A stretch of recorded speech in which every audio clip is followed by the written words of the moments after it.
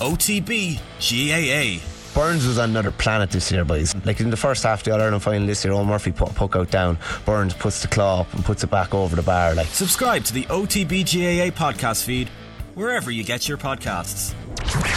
The latest sports news in a bite-sized podcast, the OTB Lunchtime Wrap.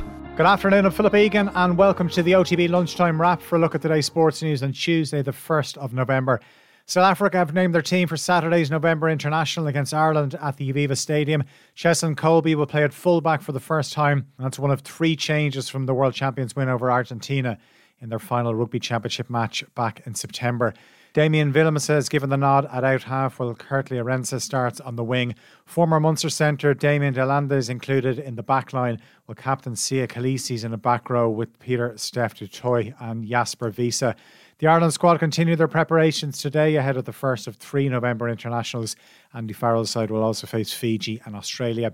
The Irish Golf Open has a new date in the DP World Tour calendar for next year. The event will take place from the 7th to the 10th of September at the K Club in Kildare. This year's tournament was held in early July when Adrian Moron claimed the title at Mount Juliet in Kilkenny.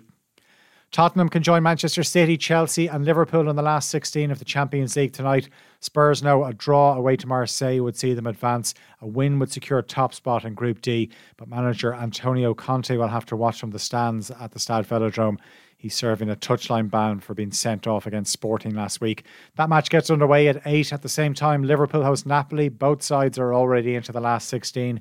Liverpool would need to win by 4 goals or more to finish top of Group A. It's Jurgen Klopp's 400th game in charge of the Reds, who are coming off the back of a 4th Premier League defeat of the season.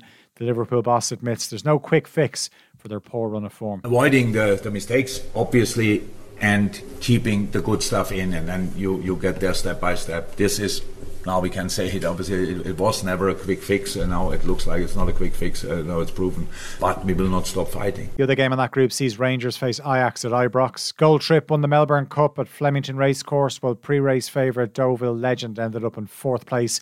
And England beat New Zealand by 20 runs in Brisbane to keep their semi-final hopes alive at the T20 Cricket World Cup.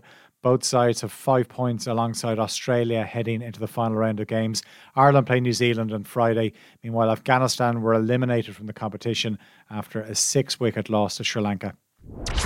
The latest sports news in a bite-sized podcast, the OTB Lunchtime Wrap. Available every weekday on the OTB Sports app.